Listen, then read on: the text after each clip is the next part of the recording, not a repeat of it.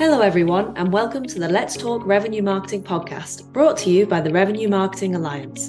Today, we're joined by our podcast host, Chen, who's going to be discussing how to develop a winning company culture to drive optimal revenue performance with the CEO of Blendification, Dan Bruder. Welcome to Let's Talk Revenue Marketing. I'm your host, Chen. This is another episode of Let's Talk Revenue Marketing. In our last episode, we talked about sales and marketing alignment. Today, I want to further dive into this subject and perhaps even widen it up and talk about culture, what culture is and what corporate culture is and how you build or devise teams together and strengthen the alignment across functional teams in the organization. Corporate culture, we all know that is made up of all people within the organization. Leaders typically, they set and model the expectation impacting all levels of the organization, from leaders and managers, and then to the frontline employees, of course. While each team can have a different culture, the teams still falls under overarching corporate culture. And somehow, despite this reality, only 12% of the executives believe their companies are driving the right culture.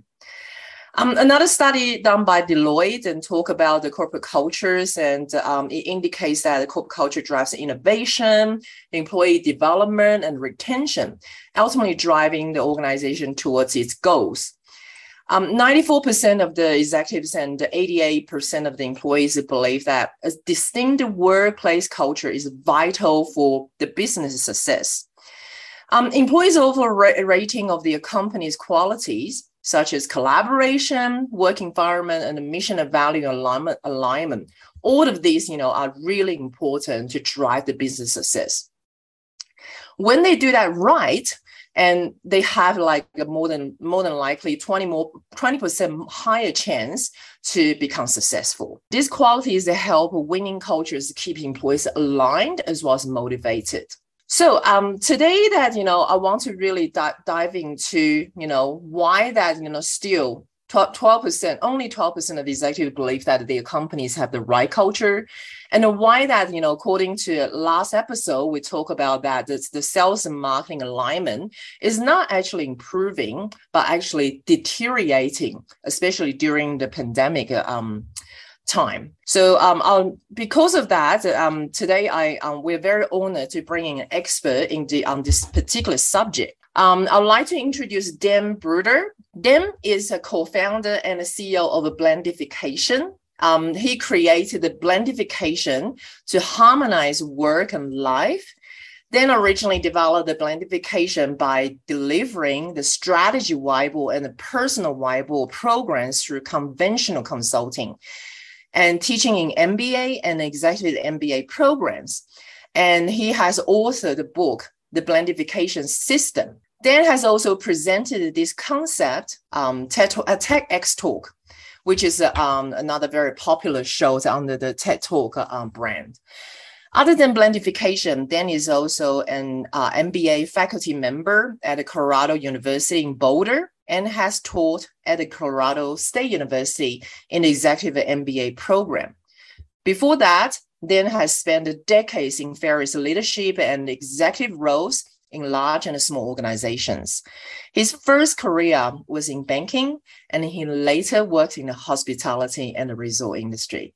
So without further ado, I'd like to welcome Dan onto the show. Thanks, Eve. Looking forward to the conversation. Thanks so much, Dan, for coming on the show. So earlier, I just made a little bit of introductions and talking about really leading from the last episode, which we talk about sales and marketing alignment. I think culture is such an important element that really, either it divides or it brings the teams together, and therefore, help out with building synergy and that alignment across the revenue generation value chain. So I want to start out with some basic questions, going back to, really the basic. In your view, what really is corporate culture, and how does that specifically impact the organization's revenue performance in your view and your experience? Well, it's a good question on what is culture, because if you ask most CEOs, they'll say culture is the most important component of their business success. To define culture, if you define culture, it really is the basic definition is a set of behaviors, a set of traditions, rituals, and we expand that to include habits and things like that. So if we really look at culture, from a definition perspective, it's really how we behave, what we do every day, how we treat each other. So the assumption is that if we behave in a way that is consistent with the outcomes that the company wants to create, meaning that our outcomes, our goals, and our behaviors are aligned, our behaviors, our rituals, and our habits, if they're all aligned, then we'll have a fulfilled group of people. And when we have a fulfilled group of people, then we tend to have a positive culture. So culture exists anywhere because we all have behaviors, we all have habits. Organizations have collective behaviors and habits. So culture exists no matter what. The question is it a culture that is consistent with the outcomes or the reason that the organization exists? So that just simply means that does a company or has a CEO identified what its true cause is? And if the company hasn't identified a cause, then it has a organic culture. And many CEOs I talk to say, yeah, well, we just have an organic culture. And that to me is just an excuse for not planning your culture. So I have to ask, what is the most important thing? Because the truth is that most CEOs will do the corporate speak, and they've got corporate speak completely dialed in. And we know this, and the corporate speak is culture is so important, and our people are so important. But then we say, so what are you doing in order to intentionally design and implement a culture that is consistent with the outcomes that you want to create with this organization, so that you attract, retain, and develop the people that will drive the organization forward and enhance both revenue opportunities, but also life opportunities for the employees. So, and most of them don't have an answer to that question, right? And that's the real challenge. Right. is we can define culture, but very few people or very few organizations actually design a culture that is consistent with where they want to go as an organization. And then it's hard to attract and retain people at all levels, not just sales and marketing people, but product people, operational support people, and all other areas of the organization. That's a very interesting. That's almost like we often talk about nature or nurture, right? So nature is really that, like you said, that a lot of leaders, they were saying that we just have an organic culture, and nurture, is something that we're proactively, design and then, basically put into practice to facilitate something, right? Mm-hmm. And so it comes, it brings out a really good question. Interesting question is how is actually culture really formed? Yeah, and it's going to be formed no matter what. Question is, are we as leaders going to form that culture, right, or are we just going to let it happen? And so how do we design a culture and implement a culture that is consistent with the organizational outcomes? And we actually define it a little bit differently. So I grew up in the corporate world in the 90s, 2000s. And at the time, there was a lot of focus on, vision and mission. And there still is. And I think that's a good term. And then, if people got really creative, they developed core values. And they said, okay, if we post this on our website, and we post it on a wall, we'll dedicate this wall to our vision, mission, and values, then we will have a good culture. And, what we find is that people walk by that, they don't see that. And what is posted in the halls, what is posted in the walls is not happening in the halls. And right, that's what I find what happens. So how do we define, going to your question, how do we actually do this? So it's really about, one, defining the culture, and then two, implementing that culture and having that resonate and attract people. So first thing is, how do you design it? So we don't use vision, mission, and values. What we say is, what is the company's cause? Because people will work for a cause. Vision to me is like this dream that a CEO has that kind of says this is what the company is. But a cause is, we're actually out there, we're going to go do something meaningful. So the dollars we create, the revenue we create, is going to make an impact on our employees, our customers, and our community. So what is our cause? So we define what a cause is. And that's what I would say for organizations. Define your organizational cause. Now that gives you that onward direction. And then from that, what is our intention for our stakeholders, right? Because this business that we form is going to be impacting people and community. So what is our intention? And I just say real simply, what is our intention for our employees? What is our intention for our customers? And what is our intention for our community? So it's really 3 statements of intention that really feed into that statement of cause. And now we're starting to use this because the statement of intention really creates a sense of accountability on the organization, right? It's like, hey, when you come work here, Mr. and Mrs. Employee, when you come work here, here's what our intention is for you, or here's our statement of intention for our employees. We also need to loop in, like I said, our customers, because as we work with customers, we're solving a need. And that need is, one, a specific need for that customer, but it's generally a societal need. So what is our intention for solving the needs or helping out our customers? And then knowing that our employees, our products, all impact our communities. So what's our intention for our communities? So this is a statement of intention. And this all goes in line with how do we define our culture. So once we've defined our cause and intention, then it's saying, okay, now what behaviors do we want to see exist within the organization? Remember, you asked me the first question was, what is culture? And culture is really the set of behaviors, habits, rituals, those types of things. So why don't we define the behaviors and habits we want to see in the organization? So that's what I recommend organizations do. Identify a statement of cause, statement of intention, and then real clearly define the organization's specific behaviors and then the habits, those things we can see happening within the organization. Like we see that happening. And when we do that, we've actually defined the desired culture at the habitual and behavioral level within an organization. And then it connects back to our intention for our employees, customers, and community, which then ties to the overall organizational cause. And that's how we actually define it. And then there's a whole process of implementing that culture and putting it into the hands so people actually use this, see this, and benefit from it. Right. Wow. Yeah, no, that's really, really insightful. And funny enough, like I'm actually in the middle of getting a new startup landed into USA. And we're in the middle of also doing our vision, mission, and values. And I haven't thought about intention statements and cost. That's absolutely, you're right. With my book that I published, I actually do have a cost. With Ascending Growth, which is the book I just published, our cost is to elevate 1 million marketers. So that is the cost we're trying to I don't know. I want to make it a little bit more tangible and more practical for our listeners. Would you be able to give us a tangible example? Let's say that vision statement, we write it down on paper, right? Normally you will have some sort of a long-term goal to aspire yourself, aspire your team to work towards to. Can you give us an example? The subtle difference, in let's say we have to write it down, the intention statement and the vision statement.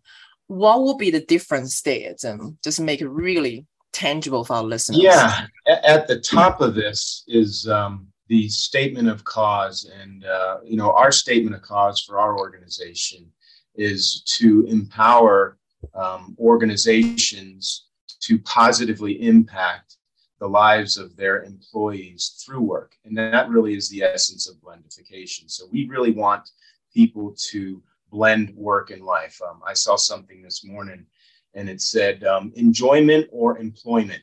And it's a nice, catchy phrase. But our cause is around saying, how about enjoyment through employment? And so that's our cause. So then the next thing is what is our intention for our employees? So our employees, our intention is that we spark their greatness. So we want to spark employees' greatness within our organization.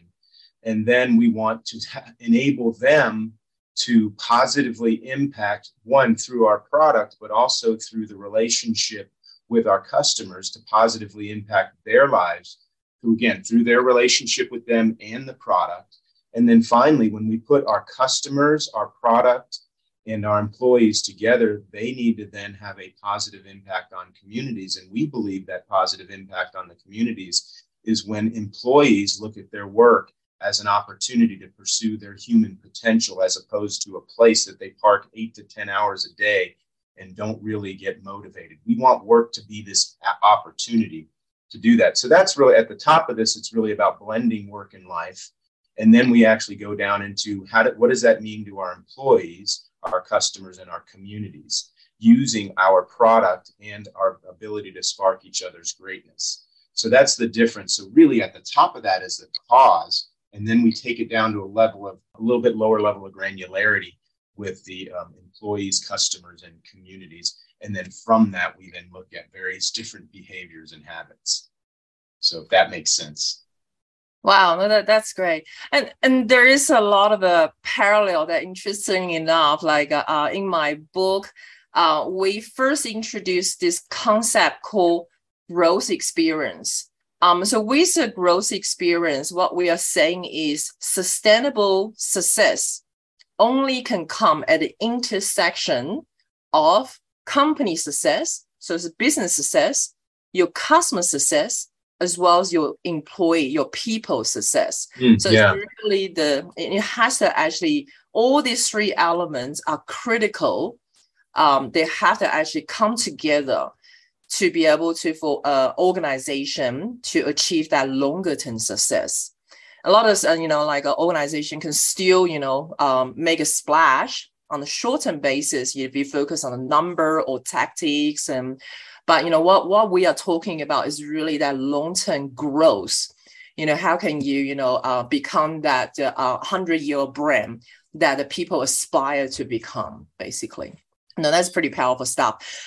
So in your experience, Dan, that whether it's your consulting or your past experience, through your enterprise life, can you give us a specific example that a company has done phenomenally well, through changing their culture, driving the right behaviors, and then therefore success and outstanding results? Yeah, interesting. There's several companies, so it's kind of hard to pick one, but there is one company that kind of stands out. And I was talking to the CFO one day, and I said, "How is your culture?" And he said, "Oh, it's great." And then he paused and he caught himself and he said, "Well, I think it's great."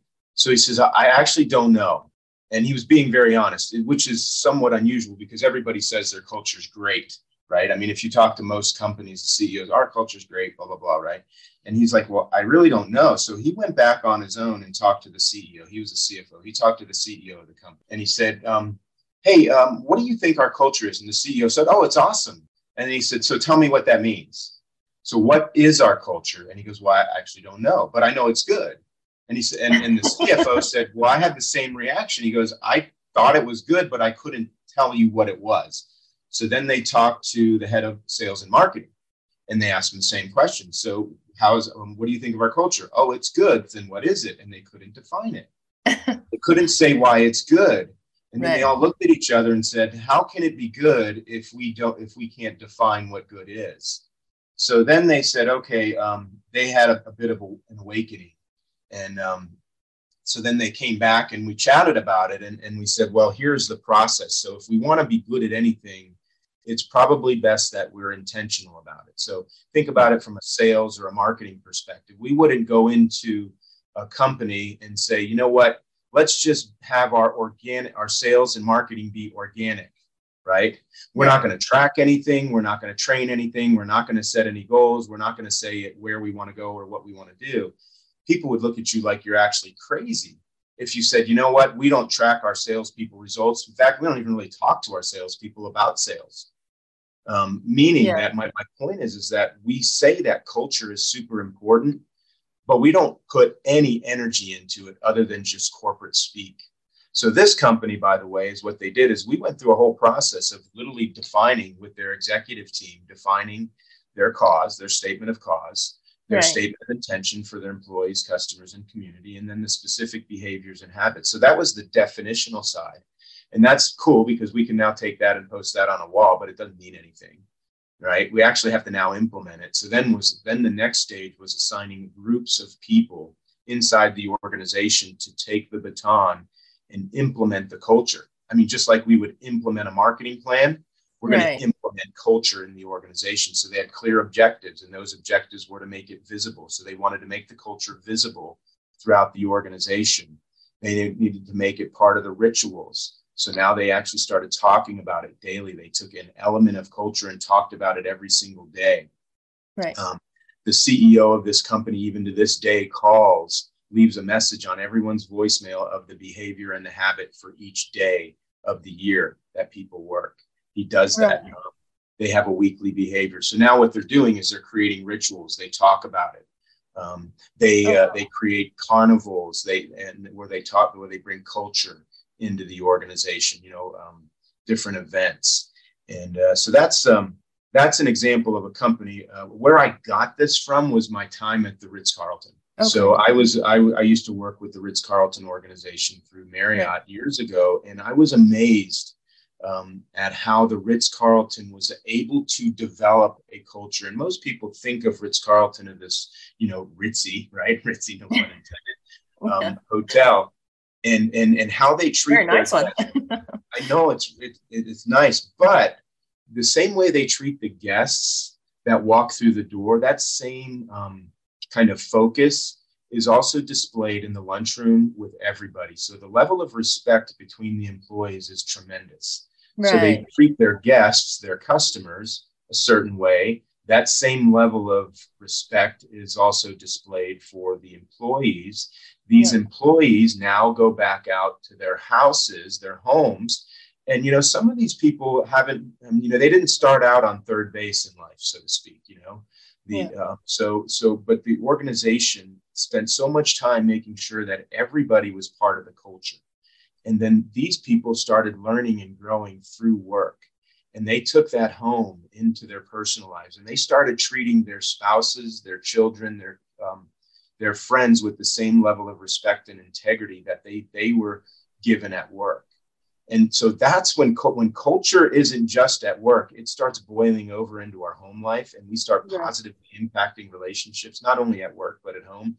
That's huge. So that's the example of the company that I mentioned earlier, a specific example of how they went in and changed it, but then also kind of the genesis of where I got all this from. It really is from the Ritz-Carlton organization and how they did it. Now, obviously, I changed the names and a lot and advanced it to fit regular companies, but it does have a start, and I was significantly influenced by the Ritz-Carlton organization.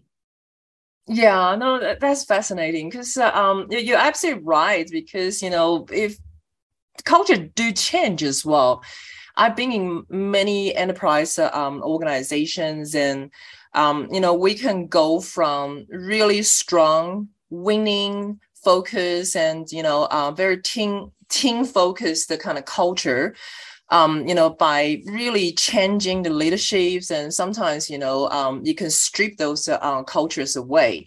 And if companies cannot articulate what good culture, what the right culture looks like, how can you maintain or continue to protect these intangible ingredients that somehow that we should really make it tangible, because without being tangible, you can't really maintain it, so to speak. Yeah. So one example that I've been in an organization, and we very much love working with each other, not at work, but after work we have these subcultures. When I was hired as the channel marketing team, I would work really closely with the channel sales teams, and we'll even go bowling, karaoke, and all those that kind of activity. We actually want to hang out with each other. And that was the time that, we were growing the channel business almost like, double year on year, that kind of growth rate, which is, this kind of like adrenaline and really, I don't know, you just feel like, being part of this winning organization. And things can change really drastically, by putting a different emphasis, especially, from a more of a top-down approach. Once we, there's two particular things that I remember are really what's, driving this kind of behavior. One is that there is a very strong customer for life culture. So it goes to translate down to our responsibility, and each members, really from organization, then go down to team and then down to individual. We have to define the set of behavior that we will actually commit to and help to drive these customer for life goals. Which, at the time, I have no idea that, that it's really a culture element into it. But, the organization was really successful, in helping, in bringing, teams from individual and then to team level and then down to the overall organizational level to really, glue us together with this single laser focus goal. And the second is about winning. So we also have a Make It Happen awards and those kind of things. So really, really tribute to individual and teams that it display those behaviors that, either you make it happen or you achieve the customer for life type of goal. So that was, like a really prestigious, like awards that we think it's Lexmark at the time that I was working for. And really that it was, cultivating, I guess, this culture. At the time, I have no ideas about culture. So, that's so very true. So, what do you think is some of the ingredients? Let's talk about this, success factors required to form this kind of like culture. You mentioned about obviously to be able to define and put that into intention statement and then break it down to behaviors. Is there any other like important things that you have seen that is critical in fostering the right culture? Yeah, if we look at a culture, I mean, it goes down to the minute levels of an organization. So if we were to look at this like a tree, culture, the company's cause is really the where things are going. That's where the organization's going. But then we need to start going down and start building at the branch level, but also going all the way down to the roots of that tree. So what we recommend highly is that we connect culture, the stuff that we just talked about, and then identify a clear strategic platform that incorporates the organization's cause, intention, and behaviors and habits. So now we start connecting culture to strategy. So culture is one thing. And now the business strategy needs to align with the culture or the cause. So now we build a plan, a business plan or business strategy. We use what we call a strategy whiteboard to connect the culture and the strategy to each other. But then we have to go, okay, so that's the plan. That's the business plan. And that is now connecting from a planning perspective to the strategy. But below that is a level of how do we implement or execute that plan? So ultimately, what we need to combine or blend together is culture, strategy, and the organization's execution platform. And by doing that, what we see is we're opening up various different elements of participation to multiple different levels of the organization. So we actually do this intentionally because a lot of things that happen in organizations historically happened when people worked together, and people don't work together anymore. So I think leaders today are really extremely challenged because it's not just about having a goal, because people aren't connecting. And when people don't connect with other human beings, they get frustrated, anxiety increases, depression, and we know the chain that happens. We're seeing it unravel right in front of us. Right. So organizations need to look at how do we actually, from a business planning perspective, connect our human beings? So what we do is we say, we create roots groups, basically groups within the organization that connect on the strategic direction of the organization that ties to the strategy. And these roots groups are responsible for implementing the strategy that comes out for the organization. So by doing this, we've now defined and implemented culture. We've developed a plan to achieve what we want from a cultural perspective, but also from a business perspective. And then we implement it through various different roots groups within the organization. Now they own that. And those roots groups are your customer and market, and customer, market, product, operations, and people. But from a customer and market perspective, the customers and the market need to be defined, and how are we advancing our product in solving their problems. Now what happens is the sales and marketing team starts seeing that what they're selling, the product, what they're selling into the customer, those customers, is actually connecting back to the organization's cause, because the organization's cause is really to make an impact through selling a product or a service. So the connection between your sales and marketing organization, and we have a sales or a customer and market roots group, they are basically connecting the customer and the product to the organization's cause and charging a fee for that revenue, right? So they're being compensated for that. And if they do a really good job, they're going to get compensated really well. Right. So this is where the customer and market, or sales and marketing, or the revenue producing organization is really connecting to that organizational cause. Yeah. And so there's this direct link. So that's really what we're doing. We're connecting culture, strategy, and execution, but we need to be looking at all layers of the organization so that they are connecting to where the company's going, so that they see their role in making a difference within this company. Yeah, no, that is so true, because I can think of one example is that, again, at Lexmark, one of our largest enterprise customers is Qantas, and we sold the accounts payable, basically invoicing solution to Qantas. And Qantas's accounts payable, their KPI is to keep a per invoice, under $3.6 Australian dollars. And that become really the laser focused goal within Lexmark. It's not about selling more about devices. It's about how do we address our customers' challenge and challenging ourselves to solve their problem.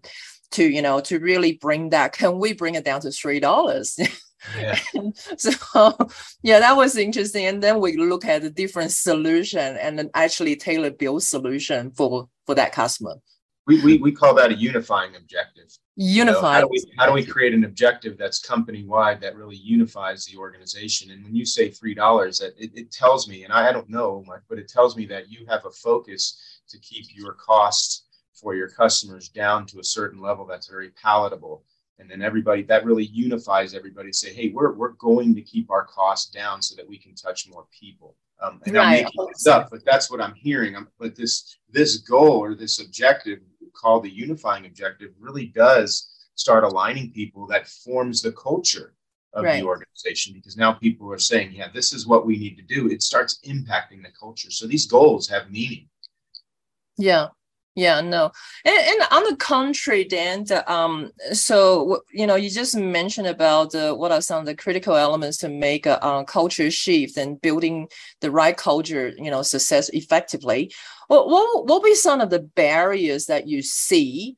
I don't know whether COVID-19, like pandemic, it can be considered one of them, obviously remote working, less, I guess, in some extent that people definitely feel less connected, right? As we come out of the pandemic, there's huge debates about, obviously, workers don't want to go back to the office, and then the management want them to come back to the office. And that component is what I see potentially, is a contentional area. Is there any other barrier? And do you see that as a barrier itself? Or can the right culture be cultivated even with remote teams? And any other barriers that you see that prevent, building the right culture? Yeah, barriers are a good topic. We call those shadows. So these are things that stand in our way. And the barrier is what we see as the tactical thing that's staring us in the eyes.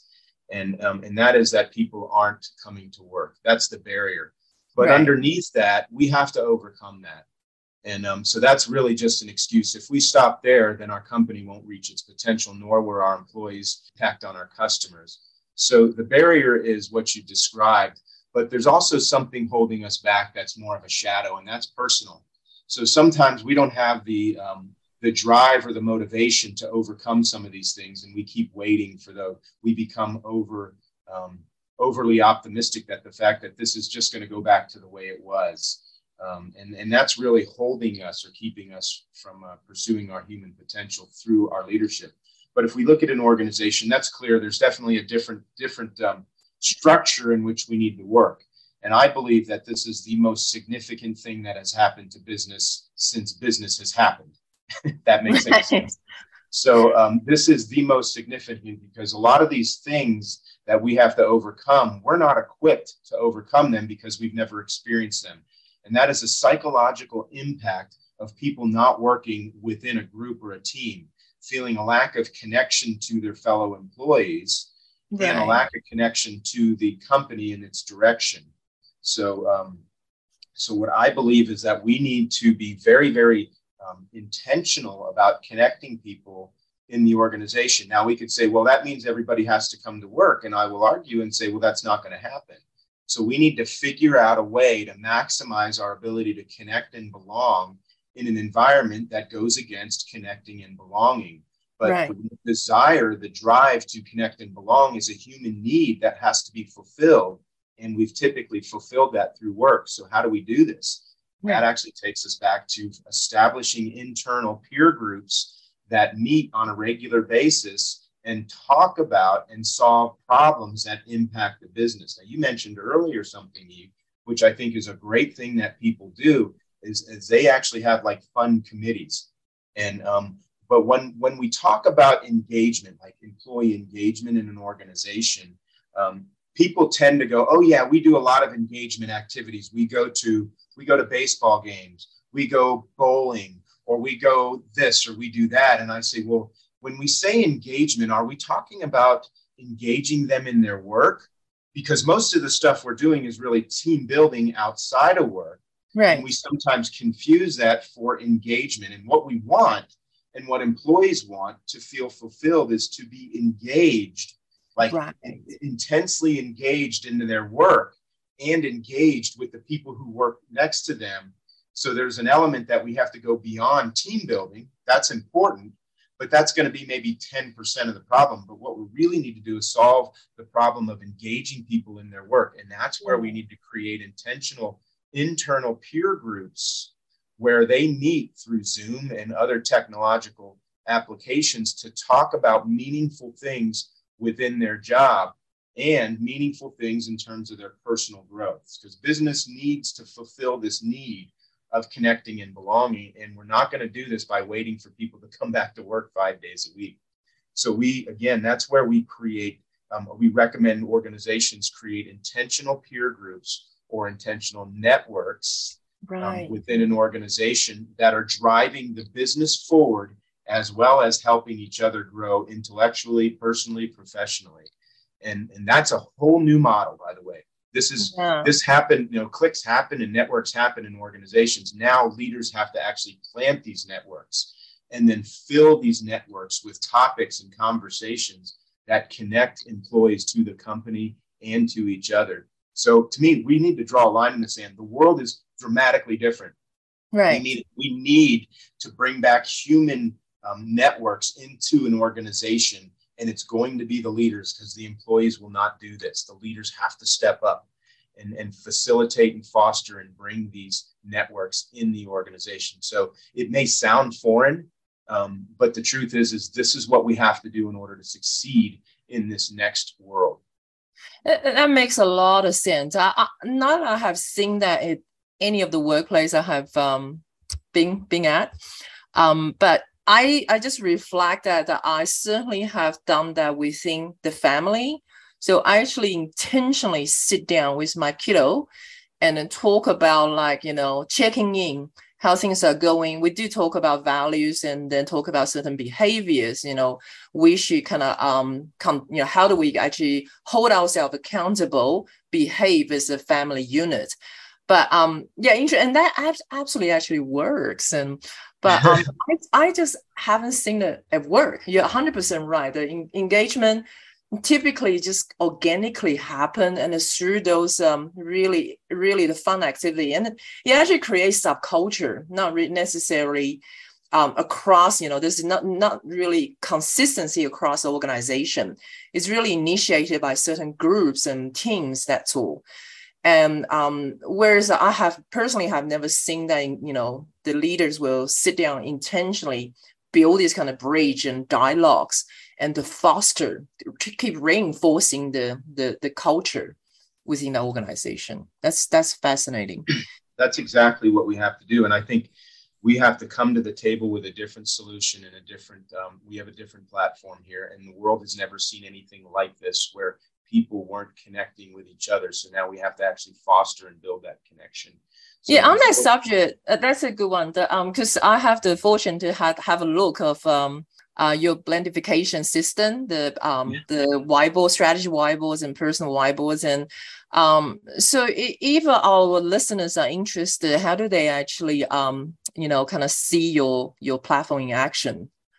Yeah, well, we have on our website, blendification.com, they can go to that, and that'll talk about the concept of blendification, which is essentially blending work and life so that we can pursue our human potential, and the business and the people win in that respect. But within that, our products that do that are, like you said, the strategy whiteboard, which is really identifying the company's strategy that connects to the culture. And then we develop peer groups underneath that implement the strategy. So now we're creating these connections intentionally. And then we have a personal whiteboard. So now we say, okay, all employees can plan their lives using what we call a personal whiteboard. And then underneath the personal whiteboard is what we call offshoots groups. And they then connect on personal growth and development, which is all part of a technology application. So if somebody goes to our website and then clicks on, we're actually giving free trials for our software, because this is all a software enabled platform. This isn't a consulting thing, because the truth is we can't bring everybody together. So we have to do it through technology. So our technology is delivered to all of the employees in the organization so that they can connect the organization's culture, the business plan, the strategy, and then the execution model. So it's all done through technology, and we have a free trial. If people go to our website, man, it'd be cool to get them on that and see how we can do this, because I believe that we've developed a platform that really drives the business forward, but it does it by engaging the employees through the work. And that's what we really want. So just go to the website and check it out and see what comes up. That sounds fantastic. No, thanks so much for that. And if any of our listeners would like, if they have any questions, are you open to be contacted? Oh, sure. Yeah, no, I love this, because I think, like I said, the cause of our organization is really to get people to look at the natural blending of work and life so that we can pursue something more in life. And so feel free. You can reach out.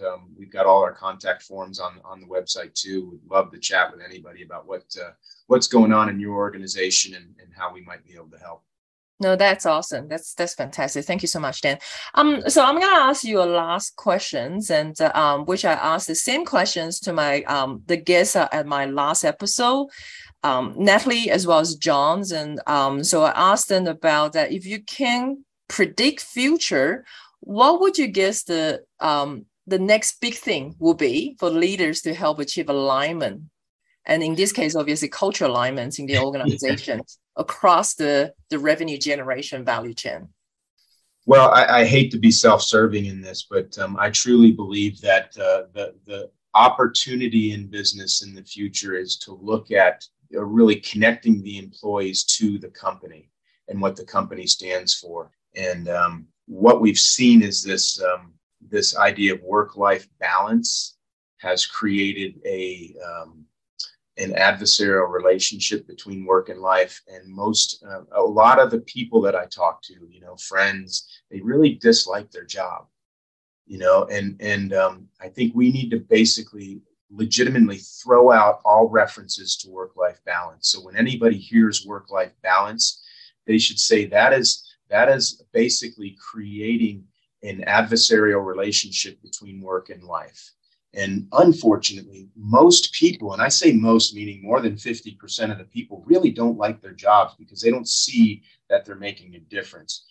In the future, we need to flip that and say, let's throw out work-life balance, replace the word balance with blend.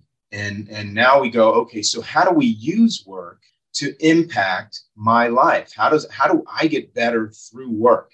because everything you said a minute ago about what you're doing with your child, you're meeting with them, you're talking about various different values and things.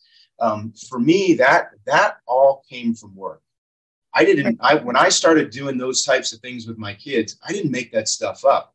It was because of the exposure I got at work. So work really starts impacting our personal lives dramatically. Then we look at it and say, well, where do we spend all of our time? We spend most of our waking time at work. Yeah. So if we really look at work as this miserable place that we don't like and we're not really contributing, that means most of our waking time is not in a good place. Right. And that is not consistent with creating positive outcomes in life or joy or fulfillment. So I think the future is we throw out work-life balance. We acknowledge that served us well for the past 20 years to create awareness around overworking, but it's not serving us well in a world where work and life should be blended. It's inhibited our ability to lead our people because we want to put a barrier up between work and life. And so I say, throw out work-life balance, replace it with work-life blend, and move forward in a world where we're pursuing our potential through our work, our calling, our vocation, things like that. I love that. Love that word blend. Yeah, without knowing it, actually, that's what I have to actively be doing in my life, wearing multiple hats and, being a mom. And I naturally have to blend and to make it work. Yeah, and trying to find synergy with everything and then bring them together. That's more natural, isn't it, than trying to say, oh, I can't spend another minute at work today because my balance isn't right. Balance is this time allocation. But when we're motivated and fulfilled, we're looking at work as an opportunity to grow as a human being, knowing that the more I grow at work, the better I can parent, the better I can show up in a community. Because I'm just a sponge at work. That's what we need to be doing. And that's for everyone in the company, again, not just the executives and the senior leadership. This is the person that you just hired yesterday at minimum wage. They should be looking at work as an opportunity to grow, develop, learn, and impact their community. Yeah, no, you're absolutely right. No, that sounds amazing. Another client of mine, when I heard her goal, it's not about, I want to be a billionaire. Her goal or intention is that I want to make 100 millionaires. Yeah. Which made a huge difference to me. And so that actually became a hook for me. I was just like, wow, that's amazing. I want to be part of your group, basically. It's it's bigger than us, basically. So no, that is fantastic. Yeah. So blendifications and on that note, and thank you so much, Dan, for being with us on the show today. I want to also thank to our listeners and for tuning in. Thank you so much, Dan, for coming on the show. Thanks, Eve. This has been great. Thanks for talking about such a meaningful topic. Yeah, absolutely. Thank you so much again, Dan. I'm your host, Eve Chen, and this is another episode of Let's Talk Revenue Marketing. And I look forward to having you tuning in soon again. Thank you so much. Thanks for tuning in. Don't forget to check out our other episodes for even more insights into the world of revenue marketing.